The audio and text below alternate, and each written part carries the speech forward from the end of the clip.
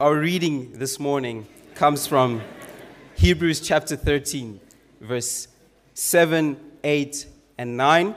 And then we'll skip to verse 17, which will be the focus for our passage this morning. It will be the focus for our sermon. So Hebrews chapter 13, verse 7, 8, 9, and then we'll skip to verse 17. I commence reading. Remember your leaders, those who spoke to you the word of God. Consider the outcome of their way of life and imitate their faith. Jesus Christ is the same yesterday and today and forever.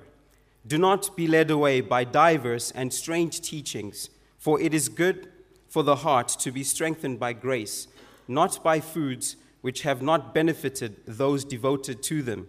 And now I'll skip to verse 17. Obey your leaders and submit to them, for they are keeping watch over your souls as those who will have to give an account. Let them do this with joy and not with groaning, for that would be of no advantage to you. Amen. Let's pray. Heavenly Father, I thank you, Lord, for this morning to share your word, Lord. I pray that the meditation of my heart and the words of my lips be pleasing in your sight and in your hearing, Lord. And I pray that what is shared this morning will be shared for your glory, for the conviction of sin, and for the strengthening of the saints. In Jesus' name I pray. Amen. Biblical insights on leadership are on high demand today.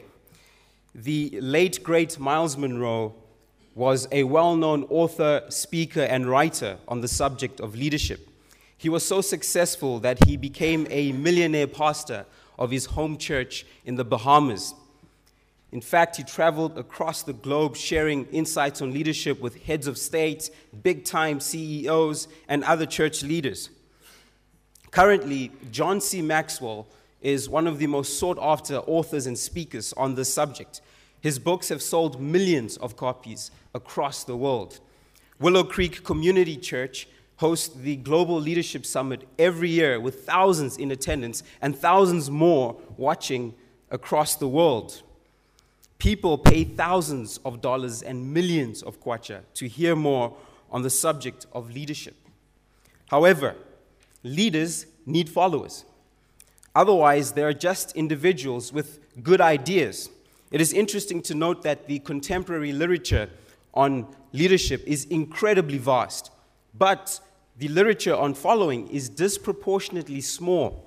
Following has no great seminars, no big authors. Myles Munroe, John Maxwell, and Willow Creek tried to present leadership with biblical insight.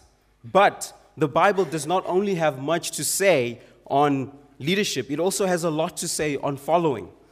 So today, we will explore biblical insights on following as found in Hebrews chapter 13, verse 17. Hebrews chapter 13, verse 17, which says, Obey your leaders and submit to them, for they are keeping watch over your souls as those who will have to give an account. Let them do this with joy and not with groaning, for that would be of no advantage to you. The book of Hebrews was written by an unknown author to Jewish Christians. The time of writing, sometime before AD 70, Rome was heavily persecuting Christians, but it tolerated Judaism. So the temptation for these Jewish Christians was to go back to the safety and comforts of Judaism in order to avoid the hardships and persecutions of Christianity.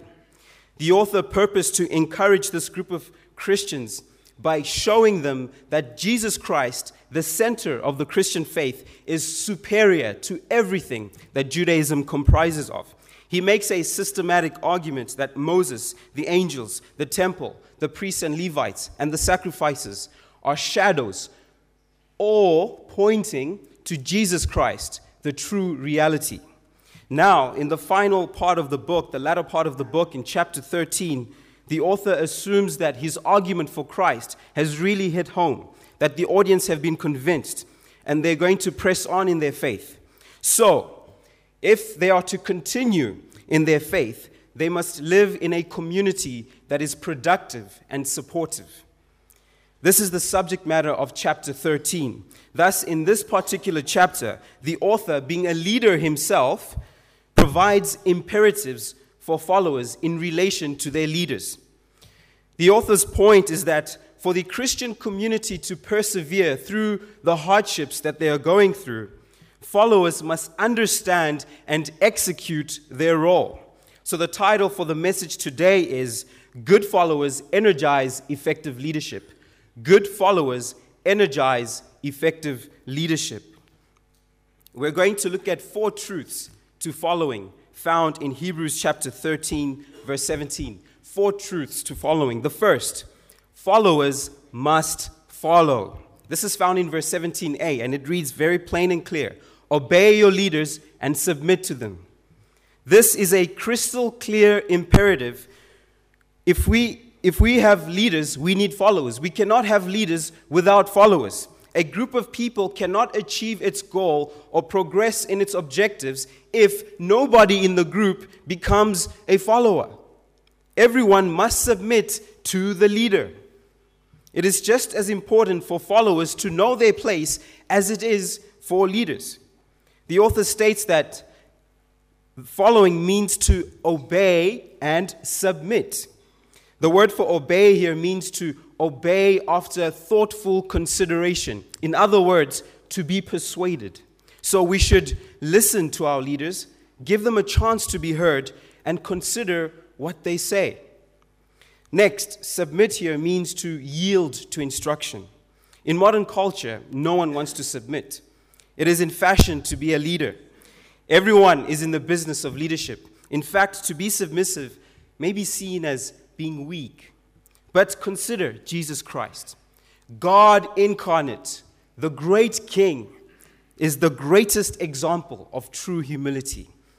The Apostle Paul in Philippians chapter 2, verses 3 to 8 states, "Do nothing from selfish ambition or conceit, but in humility count others more significant than yourselves.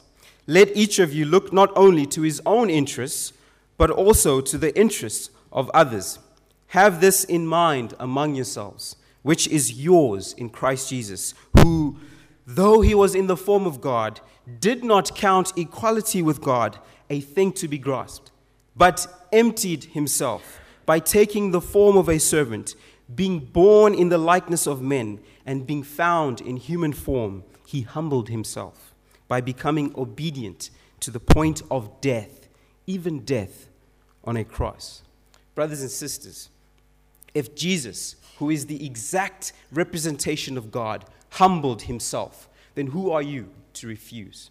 If he submitted to a humiliating death on a cross, then who are you to refuse to submit to your leaders? Christ is the person who we are all striving to be like. The Holy Spirit is at work in your life right now, transforming you into the likeness of Christ. So if you are a true Christian, if you really are in Christ, then you will first be eager to obey and submit before you want to lead. It seems in this day and age that it is in fashion to be rebellious and critical of authority. You are admired by your peers when you have the guts to stand up, to disobey your leaders. Everyone wants to be the next Nelson Mandela. In a corrupt and fallen world with injustices like we have, it makes sense to stand up against the status quo. But in the body of Christ, the church, the status quo that the Lord Jesus and the apostles laid is not to be abandoned, nor is it to be questioned. One of the keys to the church's effectiveness is to preserve the doctrine of Christianity and continue the practical life that comes as a result of that doctrine. We are the guardians of the gospel. The moment we begin to question it and drift away from it, the closer we get to heresies. And before you know it, an entire generation will not have heard the gospel, will not know Jesus Christ, because a few good individuals, so to speak, decided to question the gospel, decided to get cocky. Now, there is another form of disobedience, which is doing nothing, by which I mean laziness. Our leaders advise us to read our Bibles, fellowship regularly, and to take our Christianity into our daily lives. But how many of you on a Sunday morning, barely 2 hours after the sermon, you have completely forgotten what you heard? Or what about when you go into your regular routine during the week, meeting up with friends, work, school? Do you do what your leaders advise you to do, which is to take your Christianity there too? If you don't do what your leaders do, what your leaders tell you to do, then you are being disobedient. They have done their role, but you must do yours, which is to follow. Followers must follow. The author has given us an imperative here to follow, but he will now give us the reasons, which brings us to the second truth to following. Following benefits our spiritual well-being. Following benefits our spiritual well-being. This is found in verse 17b, which says, "For they are keeping watch over your souls." So I'll read from verse 17a. "Obey your leaders and submit to them, for they are keeping watch over your souls." We should obey our leaders because they are guarding our spiritual progress in this life. God has purpose that his plan for the church be carried out through the body of believers with the leaders. Our spiritual nourishment and edification is possible when we have good leaders over us. The Apostle Paul, again, in Ephesians chapter 4, verse 11 to 13 states, "And he gave the apostles, the prophets, the evangelists, the shepherds and teachers to equip the saints for the work of ministry, for building up the body of Christ, until we all attain the unity of the faith and of the knowledge of the Son of God, to mature manhood, to the measure of the stature of the fullness of Christ." Here, we see that God designed his church to have leaders and those who follow the leaders so that we are equipped for ministry, built up, united in faith and knowledge of Christ, mature, and become more and more Christ-like. Following our leaders is for our own good. To make this point clearer, a few years ago, I was getting my driver's license, so I went to a driving school, and the driving school administrator had appointed an instructor over me. Now, this particular instructor was very vocal. He used to shout at me a lot, even for the little things. Sometimes I thought I wasn't wrong, but I got shouted at. It got to a point where I just felt like I want to tell him off and do what I want. Just leave me, let me drive. I was tired of being treated as if the only thing I could move was a tricycle. Those of you who've gone through driving school, you know what I mean. But if I decided to ignore him and do what I wanted, I would not have been prepared for the practical driving exam that he was actually training me for. I would have failed my exam and wasted over 100,000 kwacha. The instructor was placed over me by the school to ensure that my driving skills get to a level where I can become a certified driver. So I swallowed my pride and I followed him. I listened to him. I took the shouting because I knew that he was preparing me for success. He was preparing me to succeed. In the same way, your leaders have been placed over you by God to ensure your spiritual growth in this life. Disobedience means you lose out. So listen to them. Take them seriously. Earlier in verse 9, Hebrews chapter 13 states, "Do not be led away by diverse and strange teachings."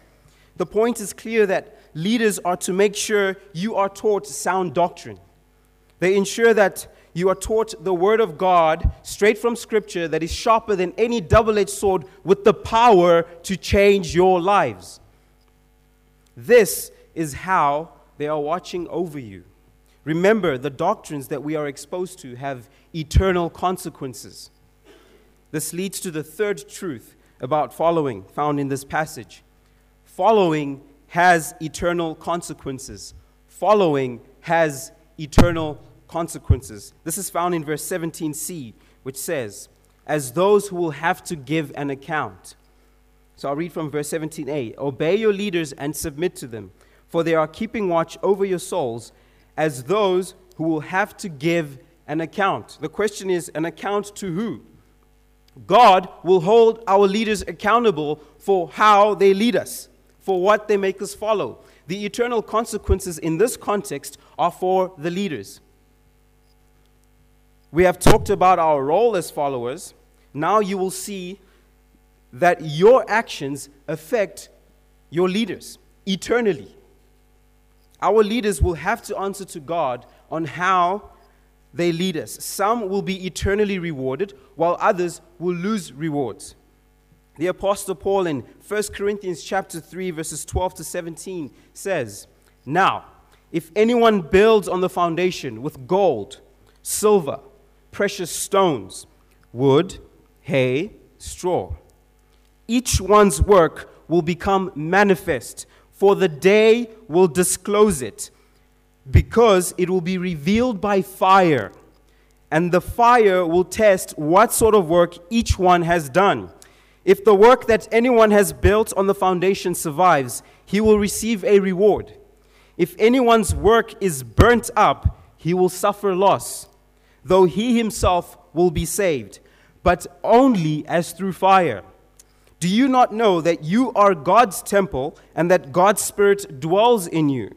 If anyone destroys God's temple, God will destroy him. For God's temple is holy. You are that temple." In this passage, Paul first warns leaders in the church that their work will be tested. But then he reminds believers that together we are the temple being built. So, the leaders are the ones who are building on the foundation, and their work will be tested. If a headmaster walks into a classroom in his school and he finds the students noisily running about, not doing their work, and the teacher is in there, he will call out that teacher and reprimand him because the behavior of the students is a reflection of that teacher's leadership skills. Likewise, whenever we interact with our leaders, let us remember that our actions reflect on them in the eyes of God. We should treat them well, knowing that today they give us spiritual nourishment, but tomorrow they have access to an eternal inheritance because of us.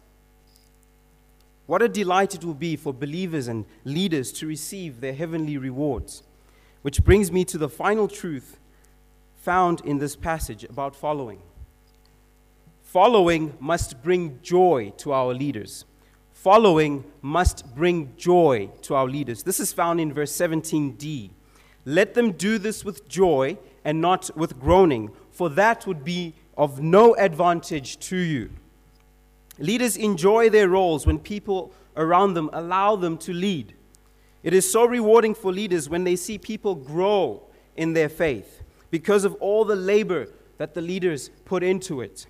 The Apostle Paul commends the church in Thessalonica on their maturity. He says in 2 Thessalonians 1, verses 3 to 4, "We ought always to give thanks to God for you, brothers, as is right, because your faith is growing abundantly, and the love of every one of you for one another is increasing. Therefore, we ourselves boast about you in the churches of God for your steadfastness and faith in all your persecutions and in the afflictions that you are enduring." Brothers and sisters, leaders take great joy and pride in seeing our progress. They see that their labor is not in vain. Paul says that he boasts about the Thessalonians. Now, contrast this to Paul's admonition to the Galatian Christians who doubted Paul's credentials and started following a heretical doctrine. Paul says in Galatians 3 verse 1 to these Christians, he says, "O foolish Galatians, who has bewitched you?" This was painful for Paul. Our leaders feel agony when we make leading difficult for them. The word for groaning used by the author of Hebrews here means to groan inwardly without external expression. In other words, we can kill our leaders from the inside out. Have you been intentional in making your leader's role a joy for them, or have you been making them groan, dying from the inside out? Being a leader is a highly stressful position. It is a highly stressful role, very demanding, and it gets worse when followers are not compliant or supportive. Are you like the Thessalonian Christians, or are you like the foolish Galatians? Let us not make our leaders groan over us. The author makes it very clear that it is of no advantage to us. We will not experience the spiritual growth that we ought to if we are in a very dysfunctional relationship with our leaders. So let's support them. Buy your leader a birthday card. Thank him for his role in your life. But most importantly, respond to his admonitions, his challenges, and exhortations, because these are from God for your benefit, for your growth, that you may become more and more like Jesus Christ. That is what sanctification is for in this life. In conclusion, we have seen the importance of followers for an effective and growing body of believers. We may not be experiencing the same persecutions that the original audience were experiencing, but in Malawi today, the church has the task of spreading the gospel to this nation that is suffering from corruption, HIV/AIDS, pressure from non-believing communities to conform to non-biblical standards, and the creeping in of the prosperity gospel and materialism in our churches.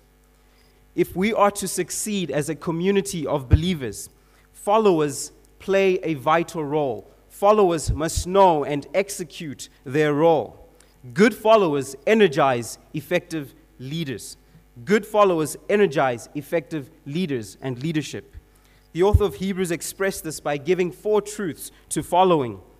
First, followers must follow. Second, following benefits our spiritual well-being. Third, following has eternal consequences. And fourth, following must bring joy to our leaders. I trust that you have been challenged so that when you go back to your churches and your Bible fellowships, you will understand and execute your role for the success of the body of believers. May the Lord bless the preaching of His word. Let's pray. Heavenly Father, I thank you for this morning. Thank you, Lord God, for the message that was delivered. I pray, Lord God, that you will help us to understand our role as followers, to execute our role as followers, Lord, that we may walk in obedience and submission to those who you have placed over us. You trusted them, Lord God, to take care of us in this life. And Lord, we pray that you help us in this, for it is not easy, Lord, for human beings to interact with one another in a loving relationship. But we know, Lord God, that through your Spirit, that is possible. And so we ask, Lord, for your guidance in this. In the name of Jesus Christ, I pray. Amen.